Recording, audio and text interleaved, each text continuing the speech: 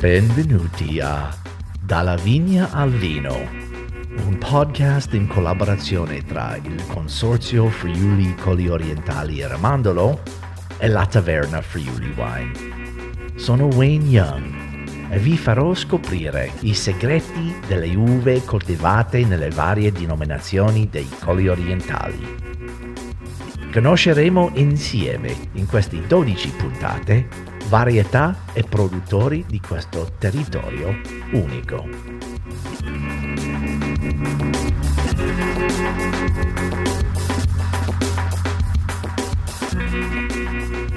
Oggi parliamo di Sauvignon Blanc con Matteo Bellotto, Francesco Scaletaris e Francesco Degano del Consorzio di Colli Orientali di Friuli e Ramandolo, e sono super contento di essere qui. Matteo, cosa possiamo dire di Sauvignon? Non è un vitigno autoctono. Non lo è nominalmente, ma il Sauvignon chiaramente appartiene a questa terra da tantissimo tempo. Dopo la crisi dell'oidio del 1850, tante sono le varietà cosiddette internazionali che sicuramente arrivano dalla Francia, che si sono trovate in questa terra a poter portare avanti la loro storia. Sappiamo poi che il Sauvignon si è talmente adattato che, mantenendo il suo accento francese, ha iniziato a parlare friulano, un po' come gli emigranti friulani sono andati in Francia e hanno imparato a parlare francese mantenendo il loro accento friulano. Esatto. Io ho sempre fatto la domanda delle persone quando si parla di autoctono, non autoctono, ho detto, ma quanti secoli devi avere per essere autoctono? 1? 2? 5? Che cos'è il discorso? Allora, secondo me è un discorso di il modo che un vitigno esprime in un territorio. E secondo me Friuli Colli Orientali è uno delle 3 posti più importanti nel mondo per l'espressione di Sauvignon Blanc. Noi siamo in una terra di confine. Siamo una terra che è stata sempre compenetrata da altre identità e da identità che si sono mischiate. A me piace pensare che siamo proprio bastardi nel senso più bello della parola, perché ogni cosa che è passata in questa terra ha lasciato qualcosa nella nostra anima e ha sedimentato. I vini riescono a raccontare questo passaggio identitario, mantenendo quello che è la loro precisa collocazione e la loro precisa idea di quello che viene fuori, ma permettendo poi alla terra di esprimersi attraverso di loro. Il Sauvignon è croce e delizia, si potrebbe dire, poi lo scopriremo anche in vigna, e soprattutto è un vitigno che non a tutti piace per via della sua, come si può dire, esplosività aromatica, della sua capacità di essere molto profumato e molto bello da bere in questo senso, e che comunque rende un po' più divisiva la maniera un po' di raccontarlo. Tutto questo però nasce da un punto preciso, perché come abbiamo detto più volte il vino nasce dalla vigna, per cui dovremmo andare in vigna, no? A vedere cosa succede, e vediamo cosa ci racconta Francesco Degano del Sauvignon in vigna. Allora, intanto faccio un preambolo dicendo che secondo me un autoctono diventa autoctono nel momento in cui riesce ad esprimere quello che è il territorio. Ci sono comunque delle pubblicazioni che dicono che un vitigno deve essere coltivato da almeno 20 anni, quindi Wayne da poco è diventato un autoctono friulano, e questo vero. ci fa piacere. Grazie. Un applauso a Wayne, congratulazioni. Finalmente. Finalmente.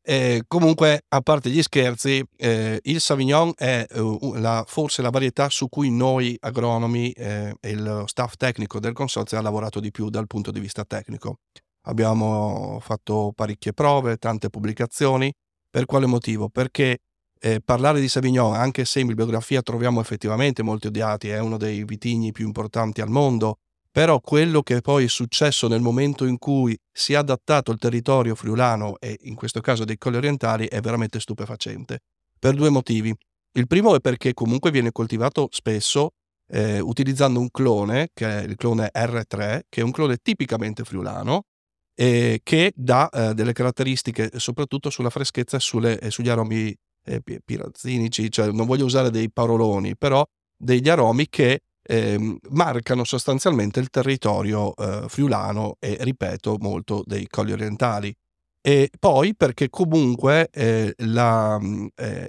l'uva stessa che viene prodotta nei diversi territori e nelle diverse situazioni di vigna dà delle caratteristiche molto importanti e tipiche, ripeto, del nostro territorio. La cosa che siamo riusciti a capire nell'arco degli anni è che il Sauvignon va coltivato all'interno della stessa azienda in situazioni di vigna diverse. Questo fa sì che riesca nell'arco dei diversi anni, delle diverse stagioni, a mitigare quello che è l'effetto del clima della stagione stessa. Quindi utilizzare un sistema agronomico per cui riesco a posizionare le vigne un po' in collina, un po' in fondovalle, in zone più fresche e in zone più calde, fa sì che mantenga uno standard qualitativo aziendale perfetto. Quindi bisogna avere un po' più chance, no? Da poter mettere in campo quando si ha il Sauvignon, un po' come avere più vestiti, no? Per le proprie stagioni, eccetera. Volevo fare una domanda, se mi consenti, Wayne, che ci guidi in questo podcast dei Colli Orientali, a Francesco Scaletares, no? Perché Francesco, che ha anche origini francesi, insomma, comunque in questo senso, ma che sicuramente ha più esperienza di noi nell'aver assaggiato, no, dei vini che arrivano dalla Francia in questo senso. Secondo te, se sai rispondere o se hai un'idea, proprio qual è l'idea che i francesi hanno del loro Sauvignon messa in comparazione a quello che abbiamo detto noi, perché per loro è il vero autoctono.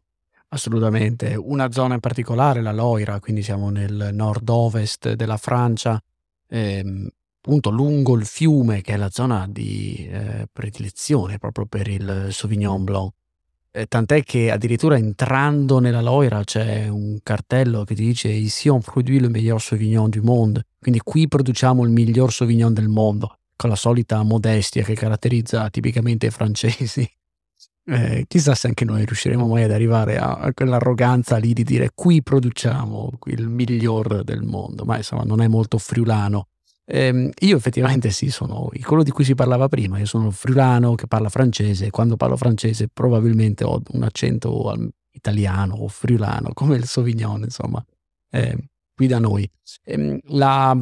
Purtroppo c'è da dire che il mercato francese per quanto riguarda il Sauvignon è un pochino timido nell'assaggiare prodotti che loro ritengono siano già perfetti, appunto come vi ho detto prima, a casa loro, e che quindi quello che c'è fuori dalla Francia va bene, però sono soltanto magari fratellastri, ecco, o tentativi di imitazione o di copia. L'orgoglio francese che troviamo dappertutto, dall'inno nazionale alla cultura francese, emerge sempre, e anche nella produzione di vini. Quindi è difficile fare dei confronti con un francese su quali sono le espressioni migliori del Sauvignon. Sicuramente è indubbio che noi riusciamo a produrre anche Sauvignon che sono molto tiolici, quindi molto legati al frutto, alla frutta esotica per esempio, cosa che tendenzialmente invece nella parte della Loira sono più sulle pirazzine. Ecco, così abbiamo anche spiegato quella parolaccia che è pirazzine che hai usato poco fa, Francesco.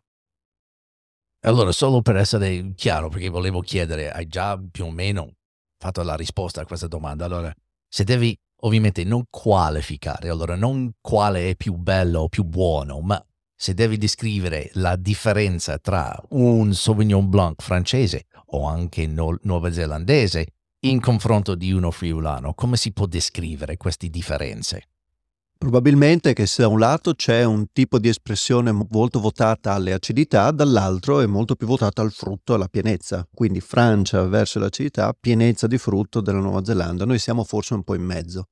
Anche perché poi ci sono delle condizioni particolari ambientali che permettono agli aromi del Sauvignon di potersi esprimere proprio a partire dall'uva.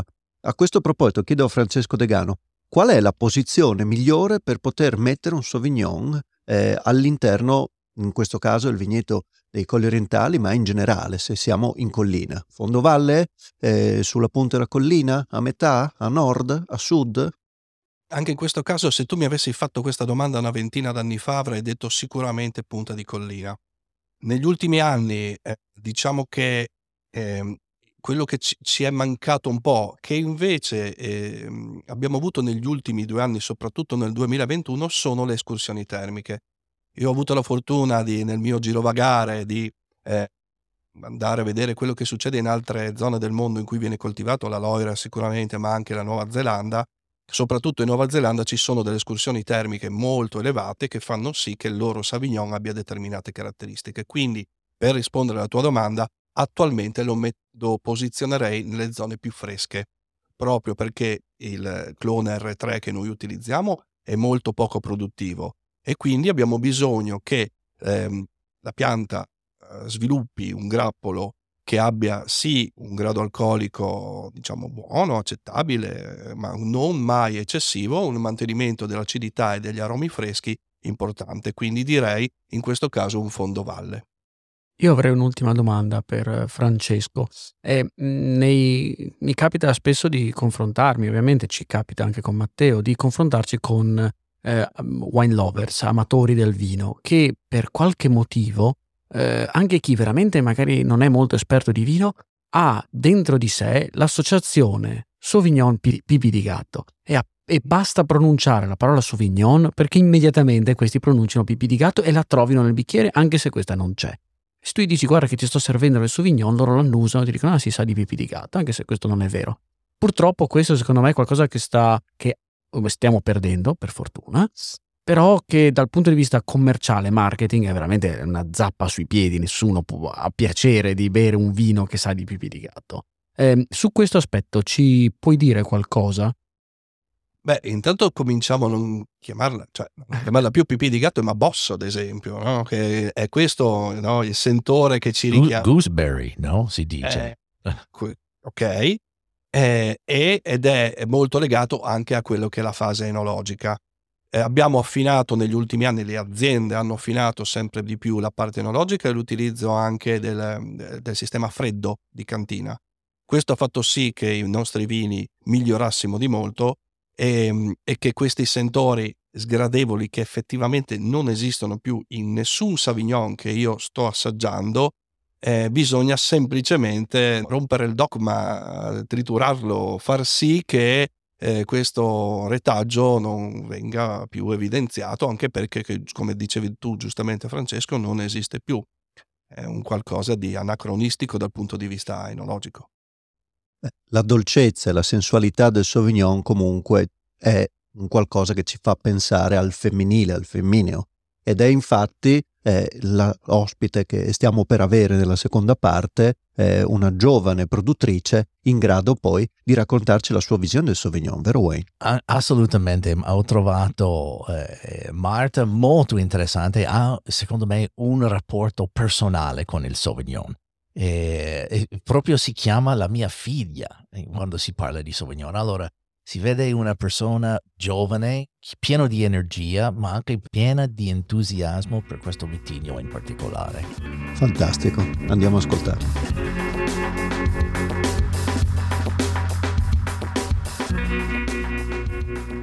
Voglio dare benvenuta a Marta Iacuzzi dell'azienda Jacuss di Montina. Allora Marta, tu hai ovviamente un rapporto molto speciale con Sauvignon Blanc. Puoi raccontare un po' questa storia?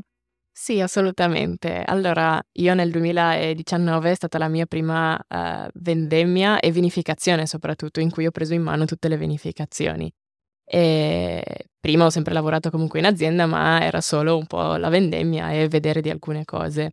Nel 2019 mi hanno lasciato spazio per iniziare a vinificare e a me un vino che piace particolarmente appunto è il Sauvignon e ogni anno durante la fermentazione aveva sempre qualche difficoltà. Come sappiamo il Sauvignon è una varietà un po' più complessa perché è molto più sensibile. Ogni anno aveva degli intoppi la fermentazione. Nel 2019, prendendo in mano la situazione, diciamo, è riuscito tutto perfetto. E lavorando comunque bene o male, mantenendo sempre gli stessi processi, però probabilmente il rapporto o anche magari l'amore trasmesso è stato diverso E quindi è andato tutto a buon fine e nel 19 appunto, essendo stata la prima vinificazione, poi abbiamo provato a spedire il vino al concorso mondiale del Sauvignon e ho preso la medaglia d'argento, quindi una soddisfazione ancora di più.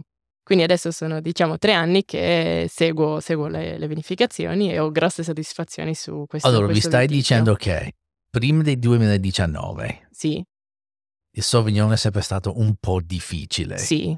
In che senso è stato difficile? Perché quando era quasi alla fine della fermentazione magari tentava, si bloccava diciamo e quindi dovevi un po' stargli dietro, mentre nel 19 è andato tutto bello liscio, senza nessun E problema. l'unica cosa che è cambiato sei stato tu. Esatto. Ok, allora è una roba abbastanza spirituale tra te e Assolutamente. Sauvignon. Solo che siamo molto collegati, diciamo. Ma tu sei sempre stato proprio collegato, innamorato con Sauvignon Blanc? Sì, è sempre stata una varietà che mi ha affascinato, ma sia dalla campagna che poi in cantina. Non so se per l'aromaticità o cosa, è sempre stato un vitigno che mi ha affascinato. Sì, Ok. è stato, C'è sempre qualcosa per te. Esatto, è sempre stata Ok. qualcosa di particolare. Quelle cose che non sai neanche ben spiegare alla fine. C'era un momento quando hai capito che c'era questo rapporto speciale tra te e Sauvignon Blanc e non lo so, anche prima di quella prima vendemmia? Diciamo un 2019? po' sì. Ho sempre un po' cercato di capire come funzionasse tutto, però sì, essendo stata un po' magari prima fuori, non sempre direttamente in azienda, era un po' più difficile. Poi dal 19 avendo messo le mani in pasta, come si suol dire, è stato magari un po' più facile. Ma se dovevi descrivere Sauvignon Blanc come una persona, come si può descrivere Sauvignon Blanc? Una persona secondo me è un po', come si può dire, che va capita, bisogna un po' andare a cercare i suoi dettagli perché ha molte sfaccettature in base poi appunto anche alla fermentazione o alle varie vinificazioni cambia completamente. Quindi è veramente andare a cercare le varie sfumature. È una persona un po' molto complessa e secondo me da scoprire. Ok, allora stai dicendo che non è qualcuno che si può conoscere facilmente. Esatto, secondo me no, è molto più complesso perché in base anche a come lo tratti cambia e quindi è molto sì. E cos'è stato il tuo approccio di conoscere meglio questo Un vitigno? po' l'amore, trasmettendogli quello soprattutto perché secondo me se ti piace un qualcosa lo fai molto più volenterosamente e ci metti secondo me più passione, quindi magari anche quello aiuta. Se non ti piace un vitigno magari lo trascuri un po' di più e secondo me va a influire molto. Ma anche in cantina dice che Sì. in campagna In allora campagna in campagna bene o male c'è sempre stato lo stesso lavoro, perché non abbiamo cambiato cose, però in cantina dove magari è la parte si può sia migliorare che anche, peggiorare il vino in cantina, è lì che si fa tutto, cioè tutto. Una parte se si può anche rovinare assolutamente, quindi sì. c'è qualcosa che devi fare in campagna più, non so, per trattarlo in un modo diverso, per avere dei risultati più... Allora purtroppo avendo una piccola realtà e non avendo molti ettari, sarebbe molto interessante se avessimo la possibilità di fare più vendemmie, perché andrebbe a esprimersi molto meglio, quindi magari una un po' più cruda, una maturazione diciamo perfetta e una un po' più, sovramaturata. Questo per noi è un po' più difficile perché avendo veramente piccole quantità diventerebbe un lavoro davvero complesso e quindi vendemmiamo tutto insieme, quindi una cosa che potrebbe essere sarebbe quella. Ah, allora stai dicendo che se potevi fare, volevi Mi fare una vendemmia un po' più Sì, avanti? è una un po' più indietro, sì. Perché? Perché questo ti porta degli aromi un po' diversi, un po' meno matura ti porta degli aromi vegetali, mentre più matura hai queste espressioni della frutta tropicale, Ok. che un po' vengono anche espressi dai lieviti che poi utilizzerai. Infatti, dal 19 ho iniziato un po' a lavorare anche sui diversi lieviti, quindi dalla massa iniziale poi le divido e faccio delle diverse fermentazioni con diversi lieviti e anche quello ti dà una complessità. Poi abbiamo la fortuna che in campagna abbiamo sia delle vigne relativamente giovani, hanno una decina di anni, ma anche viti che hanno quasi 60 anni e quello ti dà un vantaggio e in più c'è anche una selezione massale fatta che ci ha dato Carlo Petrussi, che è una persona veramente speciale e ha una cultura secondo me impressionante e anche questa selezione massale è una cosa veramente spettacolare, perché è un Sauvignon completamente diverso da quelli che trovi normalmente. Diventa più facile quando la pianta diventa più vecchia o diventa più Allora, la difficile? pianta quando è più vecchia, secondo me ormai, soprattutto noi abbiamo tutto allevato a guio semplice, quindi non sono piante stressate, sono piante che hanno, diciamo, sempre lavorato in relax e quindi hanno un'espressione, si sono poi adattate, sono lì da una vita alla fin fine, quindi stanno bene lì, sono un po' più, diciamo, regolate, quindi le piante giovani invece a volte, magari anche soprattutto dal terreno, che magari in alcune zone è un po' più ghiaioso rispetto alle altre, che è tendenzialmente tutto argilloso, hai un po' più di lavorano meglio, insomma. Parliamo un po' di questi esperimenti con i lieviti Okay. diversi. Sì, Sì, esatto. Dammi un po' un'idea dei risultati diversi che hai trovato. allora, tendenzialmente, il lievito che si usa normalmente per il Sauvignon è l'X5, è il lievito che tendenzialmente quasi tutti usano. Adesso, ce ne sono veramente un'infinità. Io, un po' parlando con altri colleghi ho cercato di capire cosa potrebbe essere, ne ho trovato un altro, che ti dà l'espressione etiolica, quindi quella un po' più profumata, e ho fatto nella 2020, sì, nel primo esperimento. Però avevo poca massa e quindi ha fermentato la maggior parte con l'X5, solo una piccolissima parte con questo nuovo lievito, mentre l'anno scorso ho fatto metà e metà e difatti il 21 secondo me è stata un po'. La 20 non mi aveva soddisfatto, ma perché è stata un'annata, come sappiamo, molto particolare dall'inizio alla fine e quindi sì, non aveva dato secondo me il massimo dell'espressione, mentre la 21 è stata veramente una bella annata e appunto anche aver fatto con due lieviti, stessa massa di partenza, sono arrivate a fine fermentazione con parametri diversi, non troppo, però noti delle differenze, quindi sì, poi le abbiamo unite ovviamente, però avere il mix poi aiuta un sacco, perché hai questa complessità maggiore sia dalla parte olfattiva che gustativa poi alla fin fine. Ma è una particolarità di Sauvignon che ha questa reazione, ha un'identità molto particolare basato sul tipo di lievito Sì, o perché quasi poi tutti i lievitini fanno la stessa cosa? no, perché anche i lieviti vengono selezionati in base alle caratteristiche che poi vuoi sviluppare, quindi cioè se tu usi per esempio su un lievito per il Sauvignon, perché vanno un po' per varietà, soprattutto quelle internazionali, quindi che puoi usare un po' Ok. dappertutto, sono selezionate per esprimere determinate caratteristiche e quindi però ognuna ha delle caratteristiche un po' diverse e quindi ogni lievito ti aiuta a esprimere magari caratteristiche o più magari l'erbaceo, quindi la parte vegetale insomma, o la parte appunto fruttata e quindi avere poi il mix aiuta. Del Sauvignon cosa ti preferisci di più? Quel lato più verde o quel lato più tropicale? A me piace diciamo un mix, quindi però tendente più alla frutta tropicale, cioè che è bello sentire la parte vegetale ma non troppo perché a volte può essere fastidiosa e non sempre è gradevole, soprattutto appunto per il gusto magari, sì il profumo soprattutto. Raccontami un momento perfetto Mh-mh. per bere un bicchiere di Sauvignon Blanc. Ah.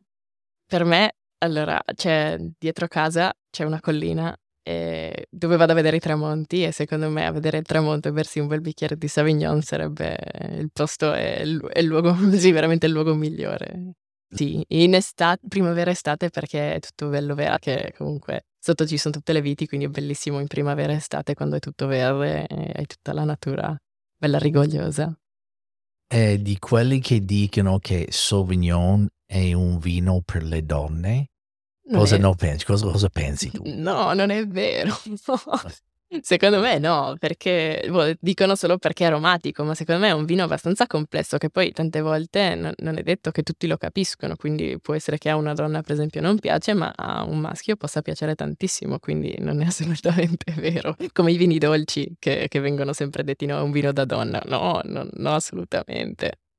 Sauvignon nel futuro per te cambierà qualcosa? Hai qualche sogno nel cassetto quando si parla di Sauvignon?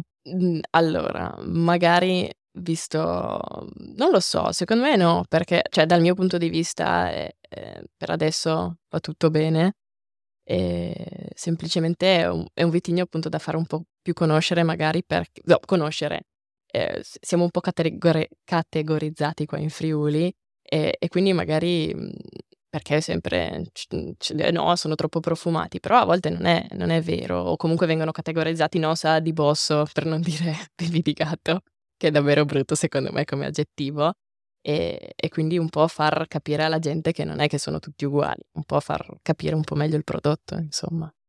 Ok. Io ho sempre detto che ci sono 3 posti nel mondo dove il Sauvignon si esprime migliore nel mondo, ok? Che ha trovato il suo territorio. Ovviamente si comincia in Francia. Per me, Sancerre, quella zona lì, è proprio l'espressione. Forse si può aggiungere anche Bordeaux, però quando penso di Bordeaux penso di un altro tipo di Assolutamente. vino. Però per me Sancerre è uno. L'altro ovviamente Nuova Zelanda. Assolutamente. E la terza? Il Friuli. Friuli, esatto. Assolutamente. Sì. Perché? Perché secondo te Friuli è proprio un'altra terra di Sauvignon? Perché secondo me comunque ha il clima anche, perché il Sauvignon comunque è una varietà che ha bisogno di escursione termica. Quindi noi durante l'ultimo periodo, quindi sei quasi a maturazione, quasi a vendemmia, hai queste escursioni che ti aiutano un sacco a esprimere ancora meglio la parte aromatica e quindi ti aiuta un sacco. Secondo me poi abbiamo un territorio spettacolare, quindi la vicinanza anche col mare, quindi hai l'influenza, cosa che appunto hanno anche in Nuova Zelanda e le montagne vicino, quindi hai veramente il mix perfetto.